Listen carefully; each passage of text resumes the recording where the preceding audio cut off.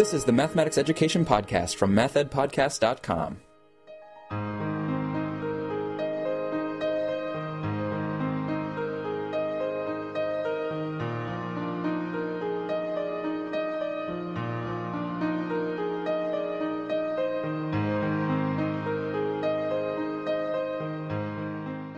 Welcome to the Math Ed Podcast. My name is Sam Otten from the University of Missouri, and with me today is Dr. Charles Hohensee, who's an assistant professor in the School of Education at the University of Delaware. Charles, thanks so much for being here.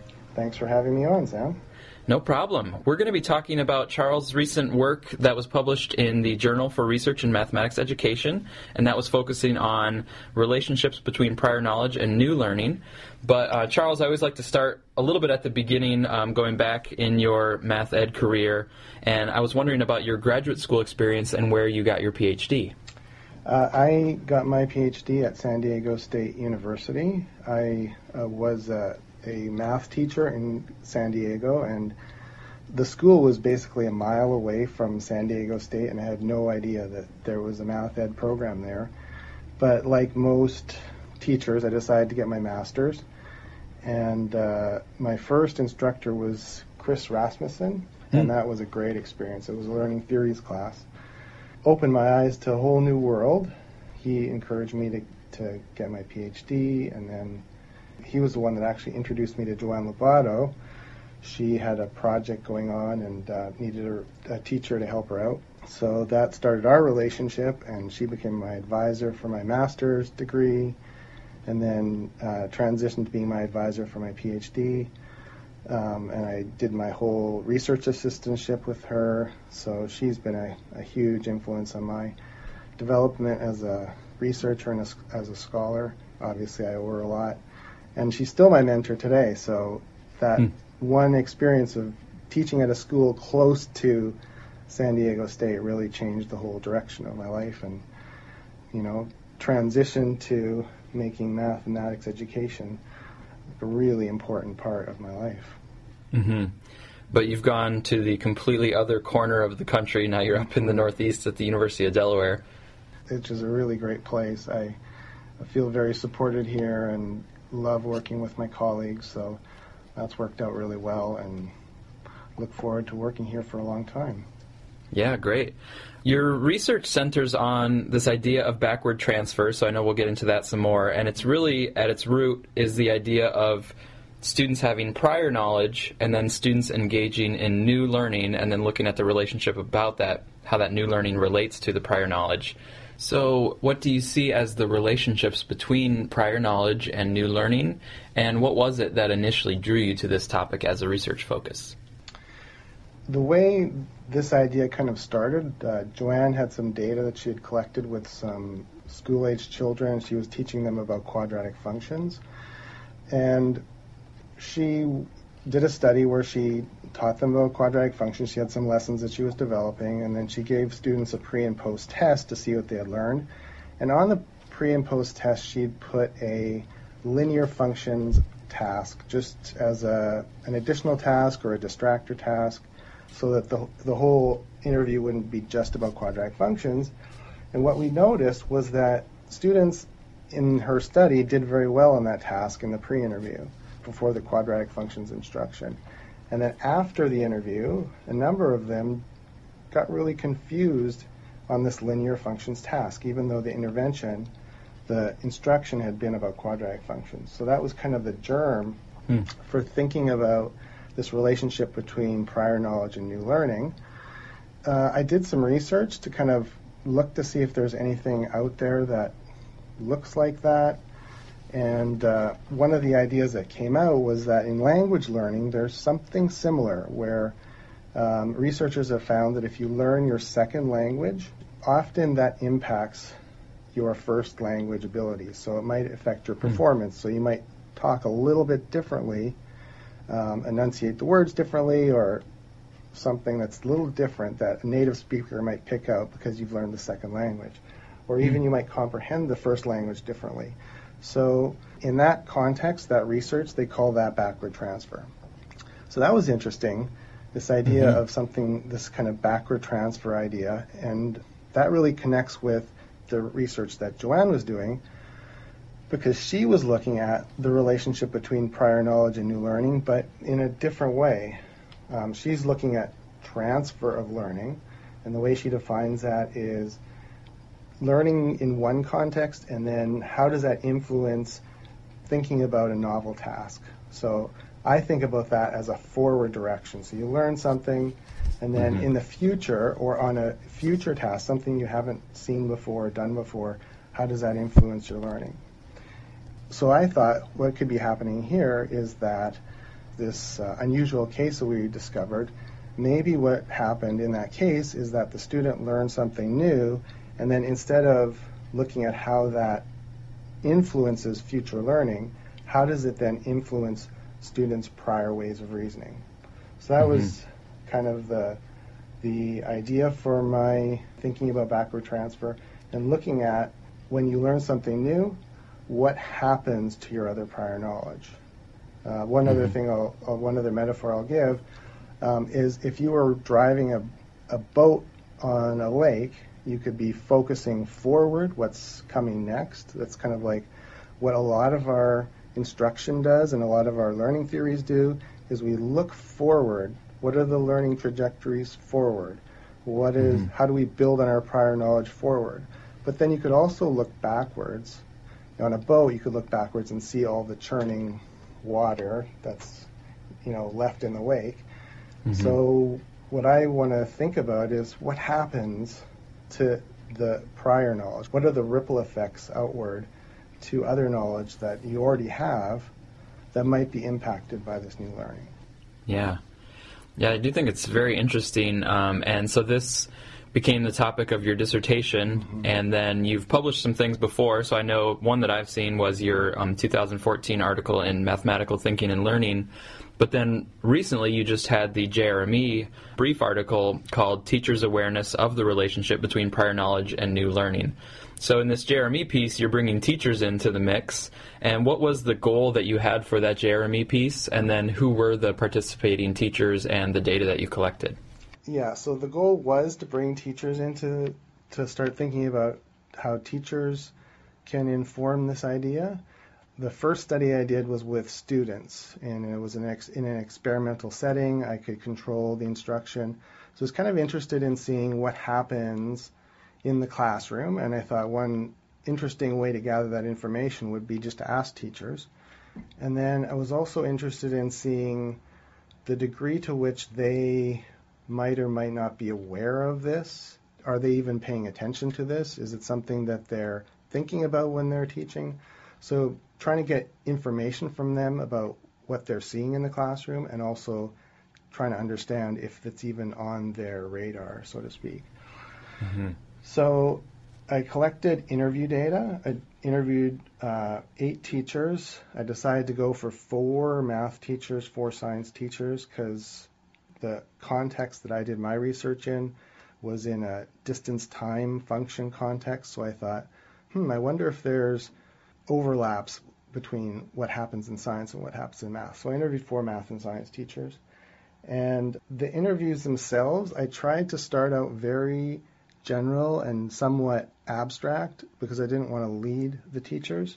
So I started out with questions that were asking in a more general way if teachers, when they teach something new, do they ever notice that the student's prior knowledge is somehow influenced in some way, either productively or unproductively. And I kind of expected that by asking a very general question, it'd be hard for teachers to situate their thinking in a context and come up with examples. So I planned to kind of get progressively more direct in my questioning. So that was the first part of the interview. The second part of the interview, I gave the teachers some topics to sequence in a way that they normally teach those topics.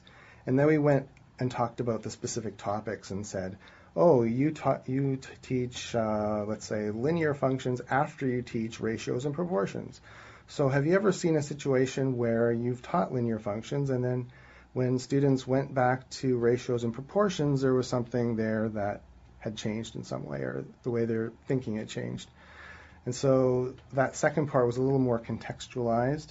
And then the third part of the interview, I gave them a transcript where we read a very specific example of a student who reasoned one way on one transcript and then after an intervention reasoned a completely different way, and use that as a context to talk about, have you ever seen something similar to that?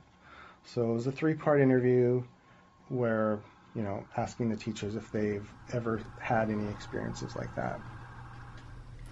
Yeah, and I really appreciated in the paper how it did go through those different phases of focusing on the idea in general, or that relationship in general between knowledge and new learning, but then tying it to specific mathematical content, which I think is also interesting to read about, and it could be interesting for researchers who are thinking about taking something on in this area to have specific mathematical topics that they might focus on. I want to draw from that, and I think that's informative for other people to see additional topics where this phenomenon might be playing out.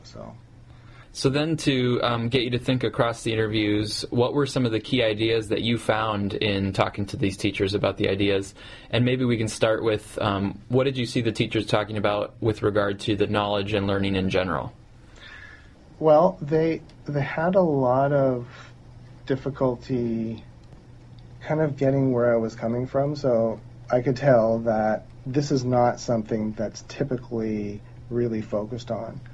They would give me information that was related. A lot of it had to do with the more forward transfer idea. So, for example, they would say, well, what I have noticed is that when we start a new topic, students will apply what we learned before in this new context. Or they'll say, I noticed that they don't do that. So they're really paying attention to whether students are taking that prior knowledge and using it in a new context.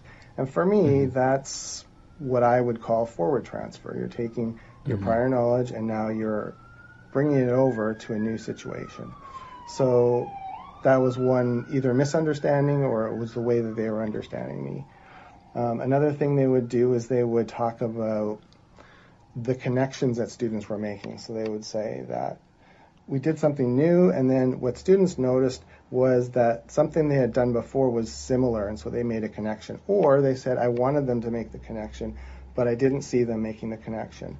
So they were focusing on the relationship between prior knowledge and new learning, but I wouldn't either call that transfer. If you're making the connection, at least the way that I'm defining it, I'm actually looking for, does the prior knowledge, the way the students are reasoning, has that changed in some way, as opposed to just kind of seeing, oh, there's similarities across. I would see that more, I would call that more making connections or making associations. Yeah, I think, to me, I agree with you, because making a connection is almost like a new piece of knowledge that itself connects to other pieces of knowledge. Right.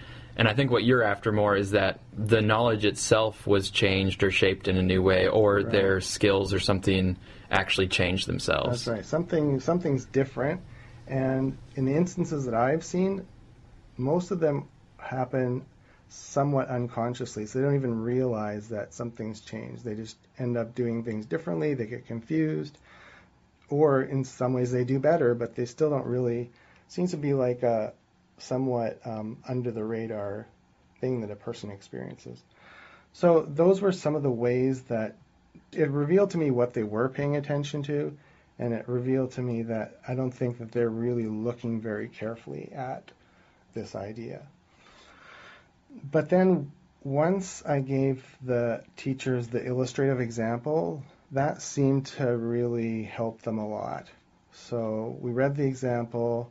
Most teachers then said something like, oh, yeah, no, I've seen this a lot. We have this, this happens all the time.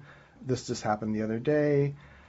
Still, there were teachers who had some difficulty coming up with examples. So even, having this example and feeling like, yeah, I think this happens a lot, it was hard for them to come up with specific examples. But it did certainly prompt a number of examples from a number of the teachers.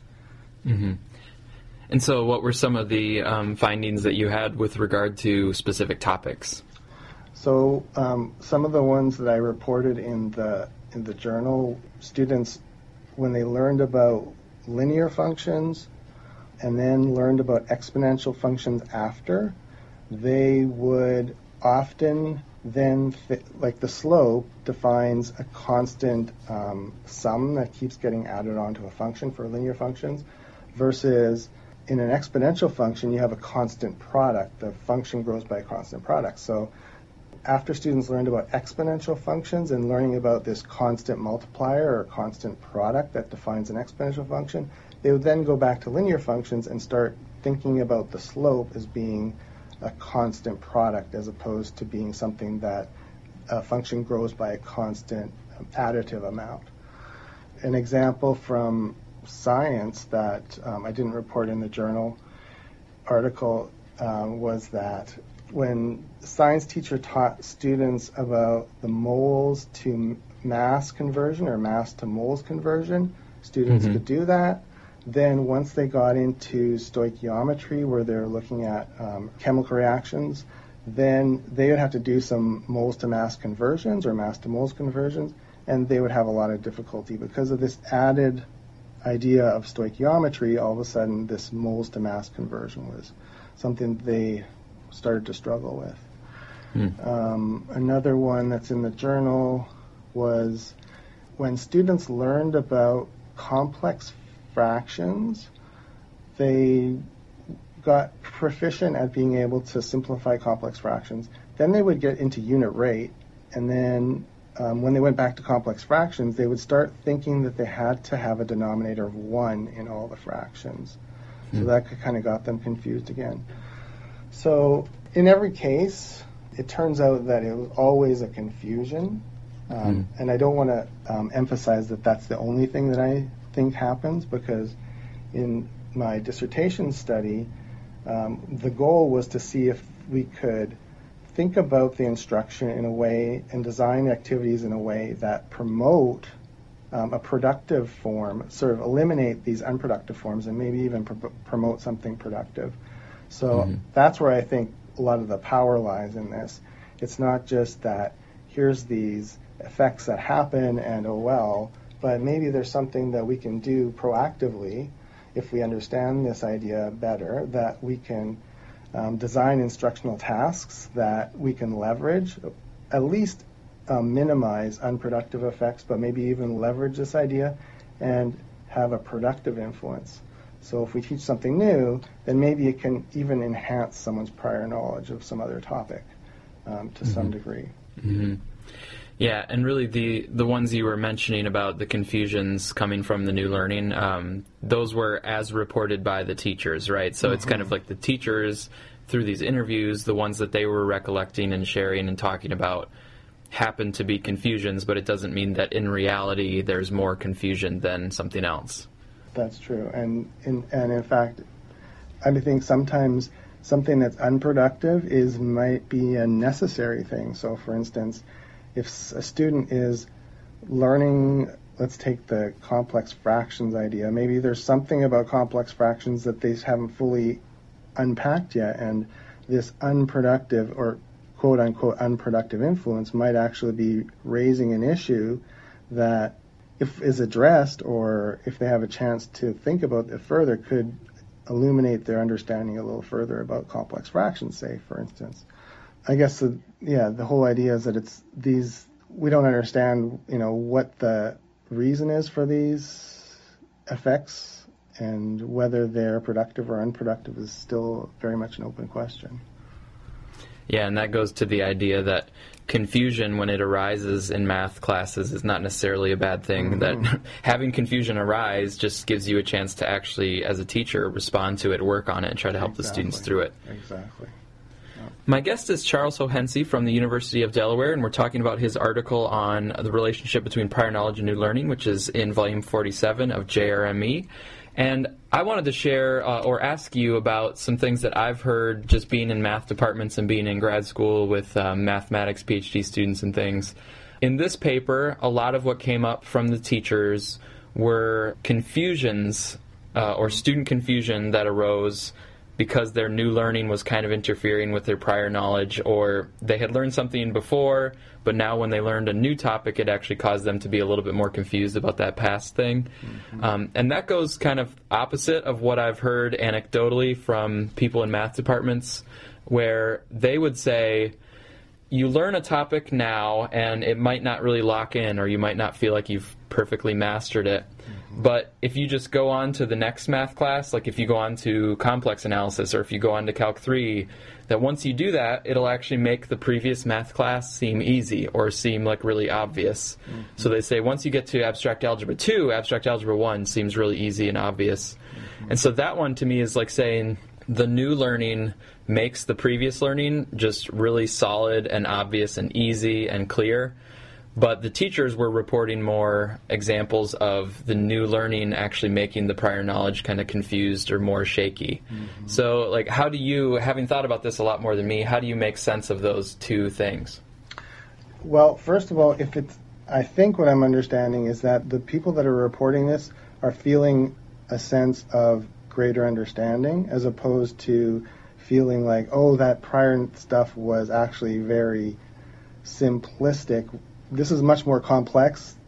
I'm surprised that I thought that was complex because this is much more complex. To me, that, like, making a qualitative distinction between that was less difficult than I thought doesn't seem like that would necessarily translate to reasoning in a different way.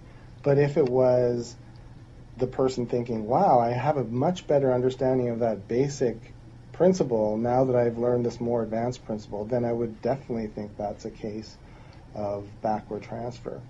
And I think, this is just a hypothesis, but someone who's at a more advanced mathematical level is probably going to make those kinds of connections because it's part of their exploration versus, say, a 7th or 8th grader. It's going to be, I think, harder for them to make those connections. There's probably a greater chance of confusion. They're not seeing the big picture. They don't have a really long background in mathematics, and it might or might not be something that they're really interested in at the moment. So I think in a, say, grade school environment, I would predict more unproductive opportunities versus someone who's really at an advanced level. They might be making a lot more connections. So I could see that there might be more naturally occurring productive influences as all these ideas are coming together and you're kind of really, your thinking is growing by leaps and bounds and a lot of those connections are being made. So I don't know, that's just how I would think about it off the top of my head. Yeah, it does seem to make sense. And I go back to this again about how in the article that you had, it was really, picking the teachers' brains about what they've seen here. And it could also be for teachers that the stuff that they're more likely to remember and talk about in an interview might be the confusions, because as a teacher, those are really important. Like if you see your students having trouble with something or getting confused with something, or if you see students that have trouble with something that you thought they had learned previously, that seems like that would be memorable for a teacher. And so there might be these kind of hidden ones where the backward transfer was positive. Like maybe a student that's in Algebra 2, maybe they're like, wow, I really feel more confident in my Algebra 1, or I feel like I understand Algebra 1 better because now I've pushed onward into Algebra 2. That might be there, but it might not be at the forefront of a typical teacher's mind because that's more like just business as usual or what you hope to happen, and the confusions are maybe things that stick out more. Right, I totally agree, and we might, as teachers, might have almost a bias towards the negative things. We're not consciously looking for all these positive connections that people are making, maybe.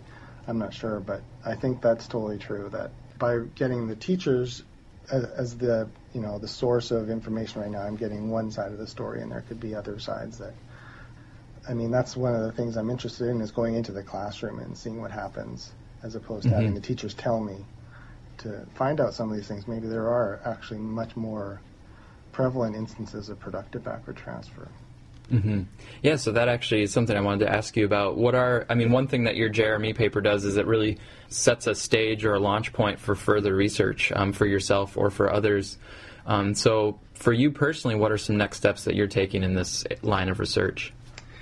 My study was mostly situated in linear and quadratic functions, so I'm working now in trying to bring exponential functions into the picture and seeing if there's relationships between all three, so teaching exponential functions after linear functions and exponential functions after quadratic functions, looking for those relationships. Something I haven't mentioned yet but that's a big part of what I'm thinking about too, is looking at underlying processes of backward transfer. So it's happening, but like, why is it happening? What are the mechanisms that are causing this?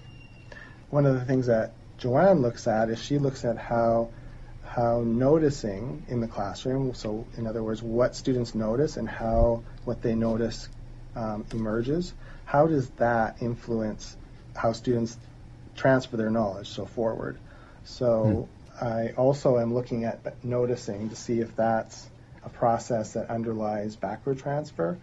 I think the process has to be something that's at a more general level than, say, for instance, accommodation, because accommodation deals specifically with whatever you're looking at, and so there has to be something that's maybe more general, that cuts across things, or that someone could pull away from an instruction.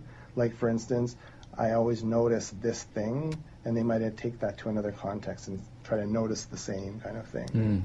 Mm-hmm. So looking at processes is kind of another area of the research that I'm looking at. And then I'm also interested in, working with teachers to see how we could develop some of their abilities to address or look for or think about backward transfer in their classrooms. Is this something that a teacher could do as a regular part of their class? Could they keep track of this? Could they modify the instruction or account for these influences in some way in their regular practice? So those are some of the ways that I kind of think of taking this further.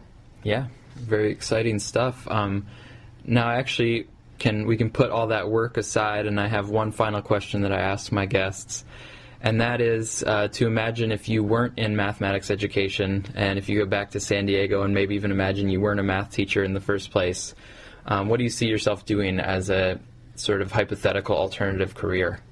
Okay, if it's very hypothetical, and it can be kind of like dreaming, I wanted to, for a long time, be a film director. Mm-hmm.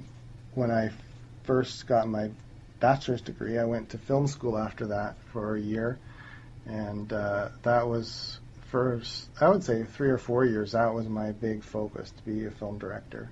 Mm-hmm. And I think today, I probably would, if I know what I know today but wasn't in math ed, I probably would go more the documentary route, because I feel like interviewing students and collecting data and analyzing video and putting together transcripts is a lot like making a documentary.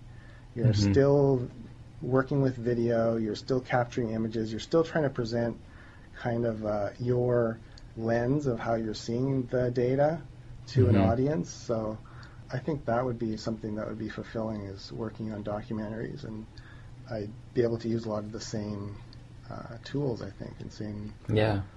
We love documentaries here in Columbia, Missouri. We have the True False Documentary Film Festival, which is an amazing festival. We get great films here. Most of the Oscar contenders are here, and all the directors come with the films and do Q&As and things. Awesome. That's awesome. It's really special. And we're recording this in between the time when the Oscar nominees were announced, but the Oscars have not actually happened yet. So do you have any picks for Best Director this year? I do not really keep track of currently what's going on in film. It's like, I don't know. Well, for one thing, this job, it's just so busy that, I don't know. One of my favorite film directors is P.T. Anderson, and I know he has something that might be, I'm not sure if it's considered for this Academy Award cycle. That would be somebody that I'd be interested in. Whenever his film comes out, I'm interested in seeing that, so... Very cool. Well, thanks so much, though. I'm glad that you do have your career going in math education. Thanks so much for taking the time out of the busy schedule to speak with us and talk about your ideas. Well, thanks for talking to me about a topic I really love talking about.